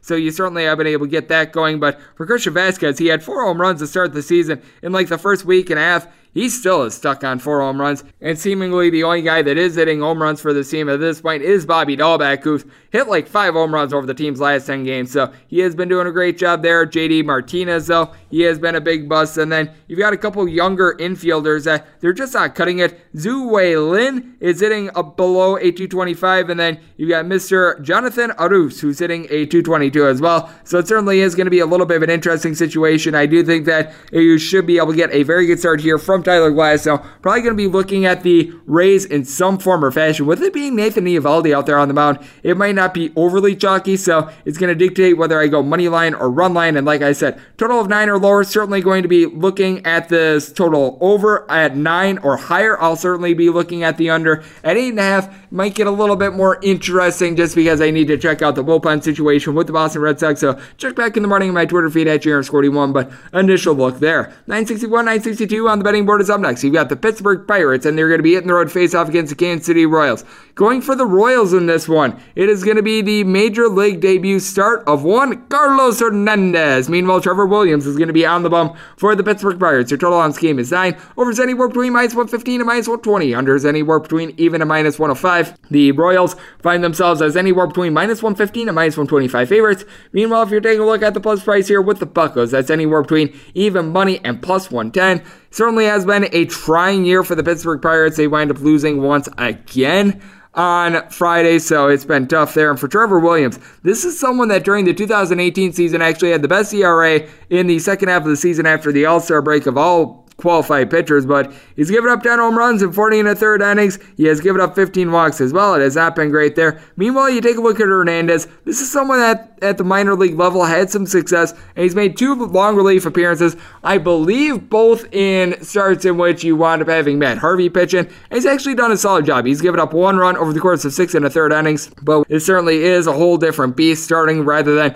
coming in after Matt Harvey winds up giving up 100 million billion hits and runs. And for both of these teams, the offense has been scuffling a little bit for the Kansas City Royals. You've got Salvador Perez along with Jorge Soler that are both dealing with injuries. Meanwhile, you take a look at the Pittsburgh Pirates. They have been able to get a little bit of something out of Brian Hayes. He's hitting above a 350. This was one of the most highly touted prospects out there in their farm system, and so far so good for him. But then you got quite a few guys that they just need to pick it up. Adam Frazier, Gregory Polanco, Josh Bell, Brian Reynolds, just among the many. Kevin Newman hitting a 235 or lower. You just expect a little bit more. Now, Eric Gonzalez is hitting a 270, and Jacob Stallings hitting a 285. That has been rock solid, but I mean, this is a team that they have left a whole lot to be desired at the plate. Meanwhile, for the Kansas City Royals, you've got quite a few other guys that are hitting between a 225 and a 241. Hunter Dozier, along with Bubba Starlin, Nicky Lopez, all fall into that fold, with Adalberto Mondesi is hitting at 210 and Ryan O'Hearn just above the Mendoza line. But you got to feel like the return of Perez is not going to just help out with the bat, because he's hitting at 315 on the year. He went 204 in his first game back off the injured list, but he also provides a whole lot of something at the dish as well behind the plate. Cam Gallagher was able to do a solid job of getting on base, but you could tell that the Royals pitching staff was a little bit outsourced. And then you got Whit Merrifield at the top of the fold as well. He's hitting right around at 265, and Miguel Franco hitting at 280. He's been able to provide 30 RBI. He has been doing a rock solid job there. Now with the Kansas City Royals, bullpen wound up getting used up a little bit on Friday. You had Scott Barlow, Greg Holland have to put in quite a few pitches, and then you also had to go to Josh Staumont as well for the Pittsburgh Pirates. This is just a bullpen that is brutal to say the least. Stephen Brault was not able to give them the relief that they had desired, and then from there you wind up actually getting 4 solid innings out of the bullpen, but guys like Nick Turley, Jeff Hartlieb, the guys that you really rely upon, they wind up having to be used as well. So for that reason, I do think it's going to be a little bit of a higher scoring game, so I'm going to be going with this total over, but I do think that there is some value here on the Pittsburgh Pirates, just because I think in Hernandez's first start, he is not necessarily going to be able to provide a lot of length, and with a little bit of a taxed bullpen and a lot of those trustworthy guys getting used, I think it's going to lead to some runs for what has been a struggling Pittsburgh Pirates team. So we're going to be taking the Buccos and this total over. We move on to 963, 964, which will be coupled with 981, 982. This is going to be a double dip between the Oakland A's, who are hitting the road to face off against the Texas Rangers. In game 2 of this doubleheader, we have no earthly idea who the Oakland A's are going to be going with. Meanwhile, as it stands right now on ESPN, it is going to be Kobe Allard going for the Texas Rangers. Now, in the first game, 963, 964. Right now, the Oakland A's are apparently going with Chris Bassett, and for the Texas Rangers, it's to be determined. We've just got a whole bunch of guys, and we have absolutely no idea who's going to be going when, so it is going to be very interesting as both of these games are currently off the board. I can tell you this, for the Oakland A's, if they do wind up going with Chris Bassett in any of these games, he has actually been quite solid for this team. 3.12 ERA. He has been able to lend some very good length recently. He's went more than 5 innings in 4 out of his last 5 starts. In the process, he has been hit around a little bit. He's given up 3+ runs in 4 out of his last 5 starts, but his last start against the Houston Astros, masterful, 7 scoreless innings. Now, I will say he did wind up giving up 7 hits in the process, so that's been a little bit of an issue, but you take a look at what the Texas Rangers are doing on offense, it's not necessarily terrific. They were able to get 6 runs on the board on Friday, but you just take a look at this lineup in general. Joey Gallo, Elvis Andrus, Rougned Odor. They now have a new catcher that is absolutely awful in Sam Huff. Jeff Mathis, among the many that are currently hitting a 200 or lower for this team. And then you have been able to get a little bit of something towards the bottom of the lineup. Nick Solak, Ronald Guzman, Anderson Tejada, all guys hitting between a 268 and a 290, and it's been interesting to watch their center fielder, Lodi Tavares. He's been able to give this team right around a 230 batting average, but his on base is right around 325, but by and large, you just haven't been able to get a lot of production out of pretty much the Texas Rangers in general. And for the Oakland A's, this is a team that's in the bottom 10 of the big leagues when it comes to batting average as well, but it feels like they are starting to get a little bit more of something out of a lot of their guys. Now, Vemiel Machin, along with Chris with the K Davis, Matt Olson, Roman Laureano, Marcus Semien, all these guys are hitting a 225 or lower, but I will say this, for Laureano, on-base percentage is right around a 357, so that has been pretty solid. And then you got quite a few guys that have been able to help out. They acquired Tommy Lascelles at the trade deadline. He's hitting a 275, and then you got Tony Kemp along with Mark Canha, Robbie Grossman, all in between a 246 and a 258, and with the on-base percentage of Grossman and Canha between a 385 and a 390, this is a team that does a good job of drawing walks. And when it comes to runs produced per hit, this is a team that's in the top 5 of the big leagues as well. For the Rangers, they wound up trying the opener system on Friday, and boy, it did not go as planned, as Luis Garcia wound up giving up a grand slam. He made a start and he recorded as many outs as Greg Peterson, so he wound up having Jordan Lyles just hang out there to dry. He went 7 innings, pitching 150 pitches to preserve the bullpen for as much as possible for this doubleheader. Meanwhile, the Oakland A's, they certainly didn't have to do any of that. You're going to have a lot of these guys like Liam Hendriks, like Lou Trevino, even TJ McFarland, who wound up throwing 24 pitches. He may or may not be in the fold for this team, but JB Wendelken, he wound up going for 15 pitches. He should probably be in the fold, so you've got to think that this is going to be a massive advantage for the A's. You're going to have Jake Diekman out there. It's just one of these things where I think that we're going to be looking at the Oakland A's in both of these spots, unless if for some reason Lance Lynn is going to be pitching one of these games for the Texas Rangers, which I can tell you based on the rotations, it's certainly not going to be. Now with these totals, it's going to be fascinating. If you're seeing any of these totals north of 7 and you're getting somewhat respectable pitchers, I'm probably going to be going with a couple of unders. Now with a Colby Allard start, that's going to be fascinating at 6.5. I probably would be taking a look at the over. 7 might be my buy point on the under, but with Colby Allard, he has been all over the place so far this year. It seems like that's the one guy that it looks like is going to be going for the Texas Rangers. 0-5 record, 7.22 ERA.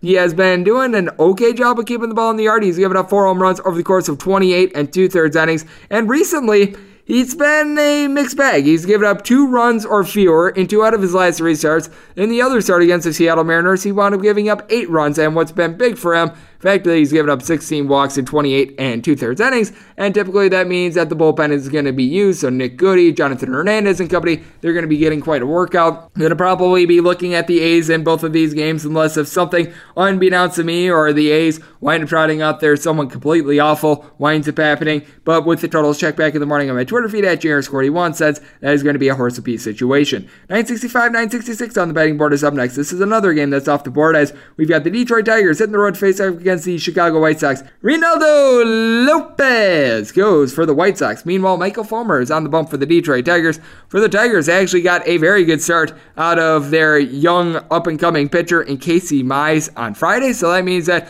the bullpen of guys like Kyle Funkhauser and company going to be active for this one, but you got to figure that it's going to be Daniel Norris who's going to be piggybacking off of Michael Fulmer. Fulmer is being used as a pseudo-opener for the Detroit Tigers so far this year, and it has not been going well. 8.24 ERA. He has went 19 2/3 innings. He's given up 10 walks and 7 home runs. That is not what you like to see. This is someone that has given up at least 3 runs in 3 out of his last 5 opens, and all of these have been 3 innings or fewer. So, I mean, that tells you right there how brutal it has been. But Daniel Norris, he's been able to follow him up and he's been okay. Now with Daniel Norris, it's not one of these situations in which you're going to be expecting him to light the world on fire, but at the very least, he's been able to do a solid job of holding down the fort. He's got a 2.57 ERA, and then when you take a look at Daniel Norris, because I actually think it's more critical to be handicapping him rather than Michael Fulmer, because he's actually went more innings so far this year. He's given up 1 home run and 3 walks in 21 innings. So, I mean, you have something to be had there if you're able to get through those first 6-ish innings and have given up 2 runs or fewer, you're going to be certainly in good shape.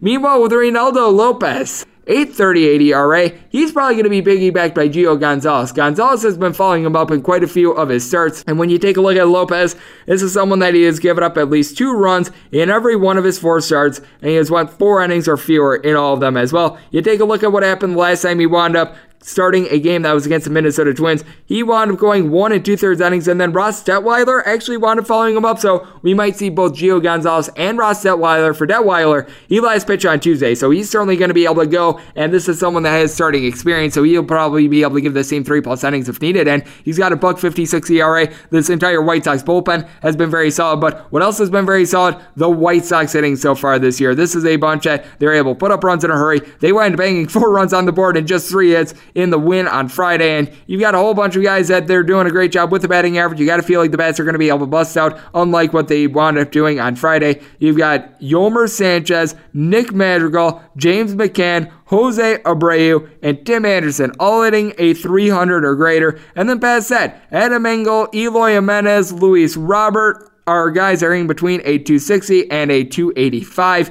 and all these guys have power. Jimenez, 12 home runs. We all know about that stretch that Jose Abreu had earlier this year. He's got 13 home runs, 40 RBI. Tim Anderson has been able to take some ball deep along with Luis Roberts, so that has been rock solid for this team. Meanwhile, for the Detroit Tigers, this is a bunch that they do a solid job of getting on base. Jonathan Scope, Victor Reyes, Jameer Candelario, Willie Castro, all guys hitting a 280 or higher. Now, I will say, this is a feast or famine lineup. As Pat said, you wind up having Austin Romine and Miguel Cabrera hitting in between a 240 and a 250. And then from there, you wind up having just a massive clip dive as Des Cameron, Isaac Paredes, Christian Stewart, Grayson Griner, guys like this, all in below 200. I think it's going to be an interesting situation. If you wind up seeing the Detroit Tigers as something like a plus 175 underdog, I'll actually take a shot here because I like Daniel Norris. With Gio Gonzalez, he should be able to come out of the bullpen, he and Ross Detweiler, and do a solid job of piecemealing a couple innings together. But the Detroit Tigers have actually been doing a solid job with the bullpen. They have been very feisty. They do a good job of getting on base. And if you're seeing a total that is south of 10, I'll probably take it over.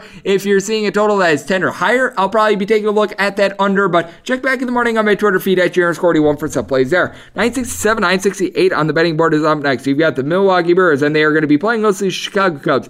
Kyle Hendricks going to be going for the Cubs. Meanwhile, Brett Anderson is on the bump for the Brew Crew. If you're looking at the Brewers, going to be finding them as an underdog of anywhere between plus 105 and plus 115. Meanwhile, if you're looking at the Cubbies, you're going to be finding them anywhere between minus 118 and minus 125 total on this game, ranging between 8.5 and 9.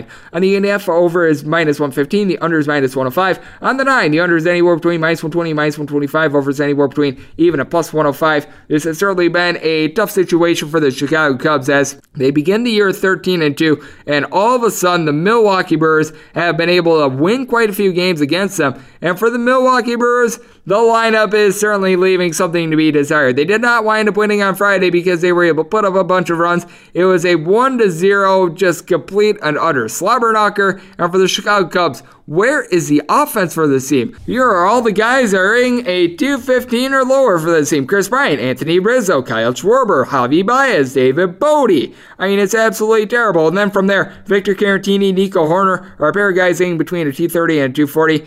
Really, your main constants for this team have been Ian Happ and Jason Hayward. Both of these guys hitting in the neighborhood of about a 285 with an on-base percentage north of 390, so they have been able to get the job done. But past that, you've got absolutely nothing to speak of for this team. And for the Chicago Cubs, bullpen has been a little bit better recently. Now, they did wind up giving up one run that wound up being the difference in the game, but they actually got a good start out of John Lester. Meanwhile, for the Milwaukee Brewers, you did wind up using up Josh Hader and Devin Williams on Friday, but they had a day off before that. Both of these guys used 12 pitchers, so conceivably they could come back in this game. And for the Milwaukee Brewers, it does feel like this lineup is starting to heat up a little bit more. That certainly did not show itself on Friday, as you've got quite a few guys that for this team are still hitting below 225. Keston Hipip-Ura, Christian Yelich, Ryan Braun, along with Eric Sogard, Jacob Nottingham, all in that neighborhood. But Avisail Garcia and Orlando Arcia are hitting between a 245 and a 260. Luis Reyes is hitting a 280. And Jed Gurko, he's actually got a 370 on base and a 290 batting average. I never thought I would say that Jed Gurko is right now the best hitter of the Milwaukee Brewers, but that certainly is the case. And what you need to note with the Chicago Cubs, the home and road splits of Kyle Hendricks. Kyle Hendricks, whenever he's at home, he is a professor. 5-4 record, 3.41 ERA overall, but let's dive into the splits. At home, 2.27 ERA. In 5 starts, he's given up 3 home runs and 2 walks at home. On the road, he has a 5.24 ERA, 2-2 record, 22 2/3 innings. On the road, he's given up 4 home runs. Meanwhile, at home, those 35 2/3 innings yielded the 3 home runs and the 2 walks that he surrendered. So, certainly a tale of 2 pitchers there. And for Brett Anderson, he's been pretty rock solid for the Milwaukee Brewers, though. He certainly has had his ups and his downs. He has given up at least 4 runs at each out of his last 2 starts. And those were to the Pirates and the Cleveland Indians. Those are 2 of the worst lineups that you're going to find out there in the big leagues for the Cubs. This is a team that averages right around 5.8 runs per game on the road. That is the best out there in baseball. So I do think we're going to get a higher scoring game, but I think that those splits of Kyle Hendricks going to rear their ugly head. So I'm going to be going with the plus price here of the Milwaukee Brewers, and I'm going to be going with the total over as well. 969, 970 on the betting board is up next. You've got the LA Angels on the road facing off against the Colorado Rockies. Kyle Freeland is going to be going for the Rockies. Meanwhile, Jaime Barilla is going to be going for the Angels. Your total on this game is 12.5. The over and the under anywhere between minus 105 and minus 115. If you're looking at the Rockies, going to be finding them anywhere between minus 118 and minus 130. Meanwhile, your plus price here with the Angels is anywhere between plus 105 and plus 120 for the Angels. They have actually found a little bit of something in Mr. Barilla. He has been doing a solid job for the team, and my goodness gracious, they need it because they have had some bad pitching. 3.38 ERA, 18 2/3 innings. He's given up 7 walks, but he's also only given up 2 home runs. And this is someone that has given up 3 runs or fewer in 2 long relief appearances and 2 starts, and he's been able to get some punch-outs in the process with 17 of them. So, by and large, he's been able to do his job. Meanwhile, for Kyle Freeland, absolutely amazing start to the season for him. He has come back to earth a little bit more recently, giving up at least 3 runs in 3 of his last 4 starts, but His last start against the San Diego Padres was absolutely terrific. 6 innings pitched, 3 hits surrendered, no runs. That is exactly what you like to see. Now, the Rockies have lost 4 out of his last 5 starts, but not a lot he can do when the team winds up losing 1-0 to the San Diego Padres, 4-3 against the LA Dodgers, and 2-1 to the Houston Astros. So he's actually been able to do a solid job there. And this is someone that is one of those rare breeds of guys that is able to pitch at Coors Field. Now, at home, it doesn't sound impressive, but a 4.50 ERA. So he's been pretty rock solid. And for the Colorado Rockies, this is the top team when it comes to batting average at home so far this year. But do note this, even though the Colorado Rockies do have such a good home batting average, they're towards the middle of the pack when it comes to home runs per at-bat when you're at home. I think it's just because of the strange dimensions at Coors Field. But then you take a look at what you're able to get out of that lineup. For the Colorado Rockies, Remy Altabia, Trevor Story, Charlie Blackmon are all guys hitting between a 297 and north of 300. Then from there, you've got Nolan Arenado, Matt Kemp, Kevin Pillar, along David Murphy hitting between a 250 and a 270. Got a little bit of something to be desired with guys like Tony Walters, but Josh Fuentes is hitting above 300. And for the Angels, this is a very top-heavy group right now. You've got Anthony Rendon, Mike Trout, and Andrelton Simmons hitting between a 295 and a 305. And for Mike Trout, obviously, this is a man that has 15-plus home runs. Jared Walsh has been able to do a solid job as well. He's hitting at 256, and he's heated up recently as well. He's been able to give the team 3 home runs in their last 6 games. Then you wind up getting into some of the famine bats.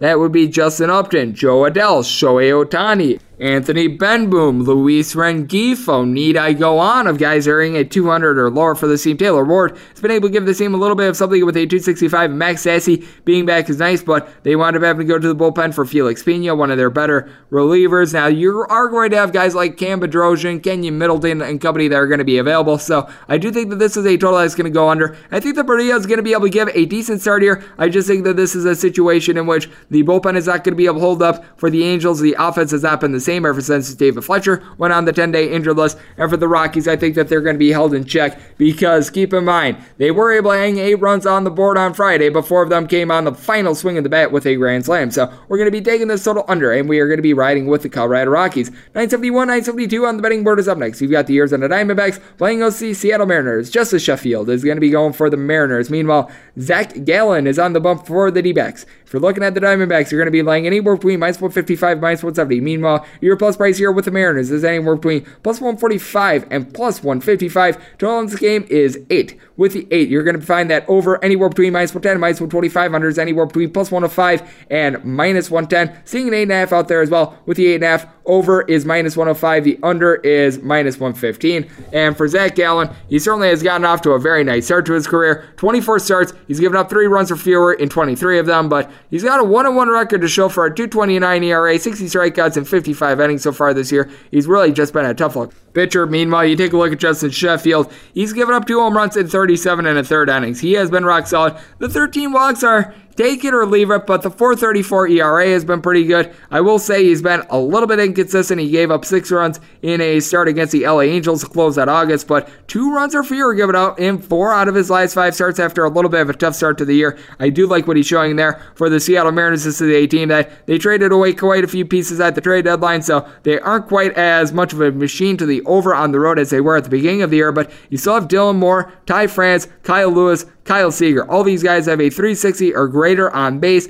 and for all these guys, aside from Kyle Seager, hitting a 282 or greater. So that has been very nice to see, but bottom of this lineup, it is leaving a whole lot of something to be desired, as Jorge Mamaloes, along with D. Strange Gordon, Phillip Ervin, Braden Bishop, Shed Long, list goes on and on of guys that are hitting a 220 or lower for this team. And for the Arizona Diamondbacks, you got Ketel Marte currently on the 10-day injured list, which means that both pieces of the Marte parte to begin the year currently out of the fold. That does not make us happy. Josh Rojas along Tim LeCastro. Both of these guys are hitting between a 230 and a 240. Christian Walker's hitting a 280. And then from there, you've got Eduardo Escobar, Cole Calhoun, Stephen Voigt, Carson Kelly, Wyatt Matheson, Dalton Varsho. List goes on and on of guys that are hitting a 200 or lower for this team. It's been absolutely terrible. For the Arizona Diamondbacks, they have not very much when it comes to relief pitching. Yohan Lopez has been able to give this team a couple innings, but by and large, it hasn't been great for the Seattle Mariners. They traded away quite a few of their trustworthy bullpen arms at the deadline, but I do think that both of these starters should be able to go 6+ innings. I think it's going to be an almighty struggle for either team to score, but I just have a little bit more faith here in the Seattle Mariners. I know that both of these teams are a little bit more top-heavy, but I do look at guys like Kyle Lewis and company as being able to produce just enough to be able to get this job done. So we're going to be taking the plus price here of the Seattle Mariners, and I'm going to be taking the total under as well. 973, 974 on the betting board is up next. You've got the Cincinnati Reds. Yes, we are on to Cincinnati, and they are going to be on the road facing off against the St. Louis Cardinals. Dakota Hudson goes for the Cards. Meanwhile, TJ Antone is on the bump for the Cincinnati Reds. Total on this game's 8.5. Under is anywhere between -105 and -115, and the same is going to go for the over. If you're taking a look at the St. Louis Cardinals, you're laying anywhere between -127 and -140. Your plus price here with the Redlegs is anywhere between +115 and +125. For the Cincinnati Reds, they've actually been able to get a little bit of something out of TJ Antone. In his last start, he went 5 strong innings, giving up 1 run, and he's been able to be a solid long reliever for this team. 2.49 ERA overall. He's given up 3 home runs and gotten 33 strikeouts over the course of 25 and a third innings. 11 walks are still a little bit high, but Dakota Hudson, he's actually been much better this year as well. This is very much a ground ball pitcher. He gets 27 strikeouts over the course of 31 innings, and it's given up 9 walks. When he gets the ball in the air, it sometimes can be a little bit costly, as he has given up 5 home runs so far this year. But you take a look at the St. Louis Cardinals lineup. I've been saying it for a while. They may or may not run out of gas, but what really trumps that is the fact that the Cincinnati Reds have been just such a massive disappointment. You expected more out of the bullpen from guys like Raciel Iglesias, Amir Garrett and company. Now, they were able to put things together, and they were able to get a win on Friday with Luis Castillo being able to do a very good job. But you just take a look at the Cincinnati Reds lineup. It's really been Jesse Winker and, well, a whole lot of Jesse Winker. He's been able to give this team a batting average that is hovering right in the neighborhood of about a 275. He's been able to give this team some pot up. And for Nick Castellanos, he has been able to hit for 12 home runs. He's hitting in the neighborhood of a 240, so that has been pretty rock solid. But then you take a look at pretty much the rest of the lineup. Shogo Akiyama, Joey Votto, Eugenio Suarez, Brian Goodwin, Aristides Aquino, Freddie Galvis, Kirk Casale, Tucker Barnard, along with young shortstop Jose Garcia, Mike Moustakas. All these guys are hitting a 231 or lower. I mean, it's just been absolute garbage. Meanwhile, for the St. Louis Cardinals, you have some guys who are doing a good job of getting on base. How about Colton Wong along with Brad Miller, hitting between a 275 and a 270. Both of these guys with an on-base percentage north of a 370. Now you have a little bit of something to be desired with a few of these guys. Harrison Bader has been up and down, and then you've got Matt Carpenter, Tyler O'Neill, and Lane Thomas all below the Mendoza line of 200. Couple that with Matt Wieters as well, but Matt Wieters isn't seeing as much playing time because Yadier Molina is back. Not only does he help out the pitching staff, but he's hitting at 270 himself. Paul DeYoung has been able to hit at 300, and then Paul Goldschmidt, 454 on base, 317 batting average. Now, this is a bunch that they couldn't generate a lot on offense on Friday, but you still are going to have a bunch of good pieces out there ready to go in the bullpen, like a John Gant. You're also going to have Giovanni Gallegos, who had a little bit of a rough year, but I do like what he brings to the table. I do think that the St. Louis Cardinals are going to be able to get a good performance here for the Cincinnati Reds. Obviously, bullpen is rested because they didn't have to go to it at all with Luis Castillo on the mound, but I do think that TJ Antone going to get it around a little bit here. I do think that the Cardinals are going to be able to pump out some offense, so I'm going to be going with this total over, and I'm going to be riding with the St. Louis Cardinals. We move on to 975, 976 on the betting board. You got the Houston Astros hitting the road to face off against the LA Dodgers. Julio Arias is going to be going for the Dodgers. Meanwhile, Framber Valdez is on the bump for the Houston Astros. For the Astros, the plus price here is pretty solid, anywhere between plus 130 and plus 142. Meanwhile, if you're looking to lay it with the Dodgers, it's anywhere between minus 142 and minus 155. And for Framber Valdez, it certainly has been starting to come back around for him a little bit, but by and large, he's been able to do a solid job. He did wind up giving up 7 runs in his last start, but that team just left him out to dry against the LA Angels. They had played a double dip the day before. They tried to get every sort of inning that they could out of him. As a result, he wound up just giving up 11 hits in that start. And he has given up 3+ runs in each out of his last 4 starts, but one of those starts, he gave up 2 unearned runs, and he certainly has done a good job of cutting down on the walks. Last year, he was giving up right around 5 walks per 9 innings. So far this year, more around 2.5, and he's gotten 50 strikeouts, so I do like the way that he's been able to come into his own. Meanwhile, for Mr. Julio Urias, he has been a little bit inconsistent as the length has not necessarily been there for him, but it seems like he was dealing with a little bit of an injury before. He seems to be be getting fully healthy now. He has went 4 innings or more in each out of his last 3 starts now.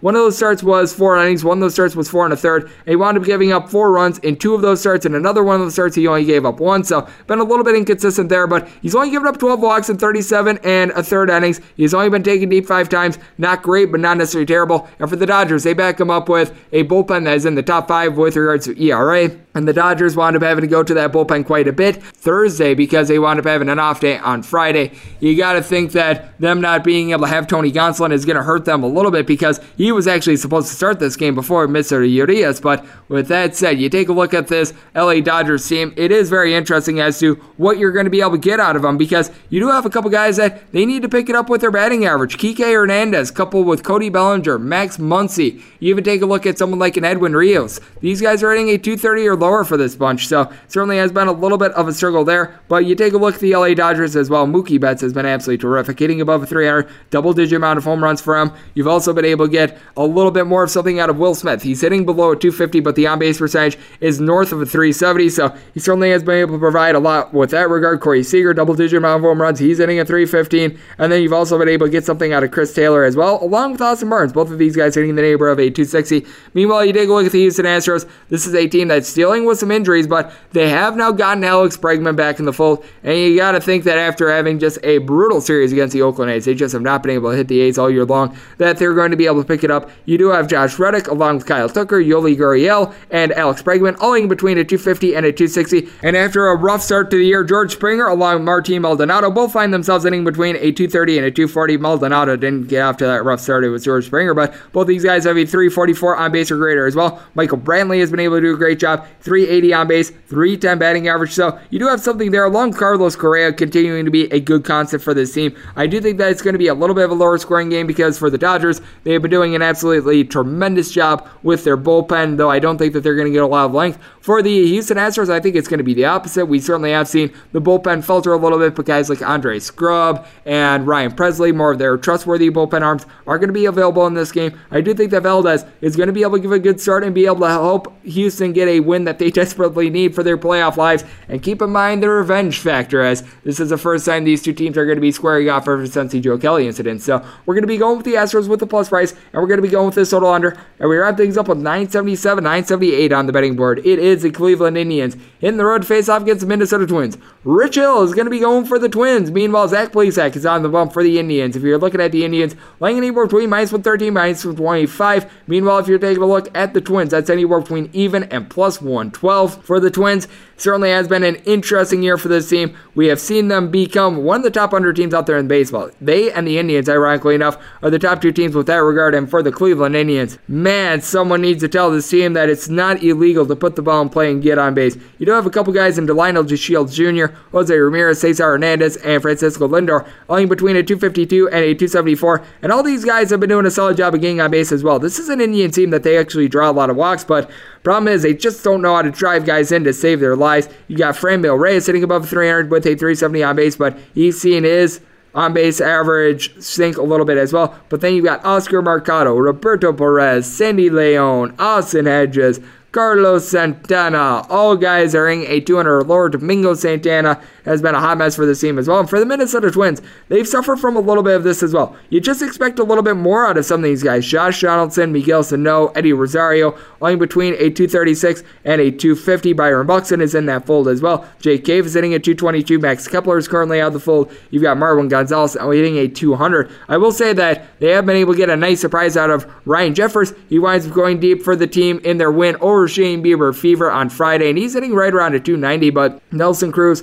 has really had to do a little bit of everything for the team. 333 batting average, 422 on base. At 40 years old, he's got 15 home runs and 31 RBI. He's been amazing, and for both of these teams, 2 of the best bullpens that you're going to find out there in the big leagues. Both of these teams are in the top 7 with that regard, but I will say for the Cleveland Indians, they are going to have guys like Oliver Perez and company that are going to be available, and for Zach Plesac, you wondered what you were going to be able to get out of him after he wound up having that incident, what she wound up really ostracizing some of his teammates. He was a very interesting case study, but ever since he's wound up coming back, he has been rock solid. 34 innings across his 5 starts so far this year. He's given up 5 home runs and just 2 walks in the process in his 2 starts ever since the beginning of the month of September. A combined 2 runs given up over the course of 13 innings. I will say that was against the Kansas City Royals, but tell that to the rest of his team because they weren't having the easiest job there. Meanwhile, for Rachel, this is someone that has won 5 innings or fewer in every one of his starts so far this year, but I will say he has given up 2 runs or fewer in every one of his starts as well. I think that we're going to be looking at another low-scoring slog, but I do think that Plesac is going to continue his winning ways. We're going to be taking the Cleveland Indians in this spot, and we're going to be taking the total under as well. And that will wrap things up for the Baseball Betting Podcast on this Saturday. A big thanks to Jason Radowitz of SBR, aka Sportsbook Review, for joining me in the last segment.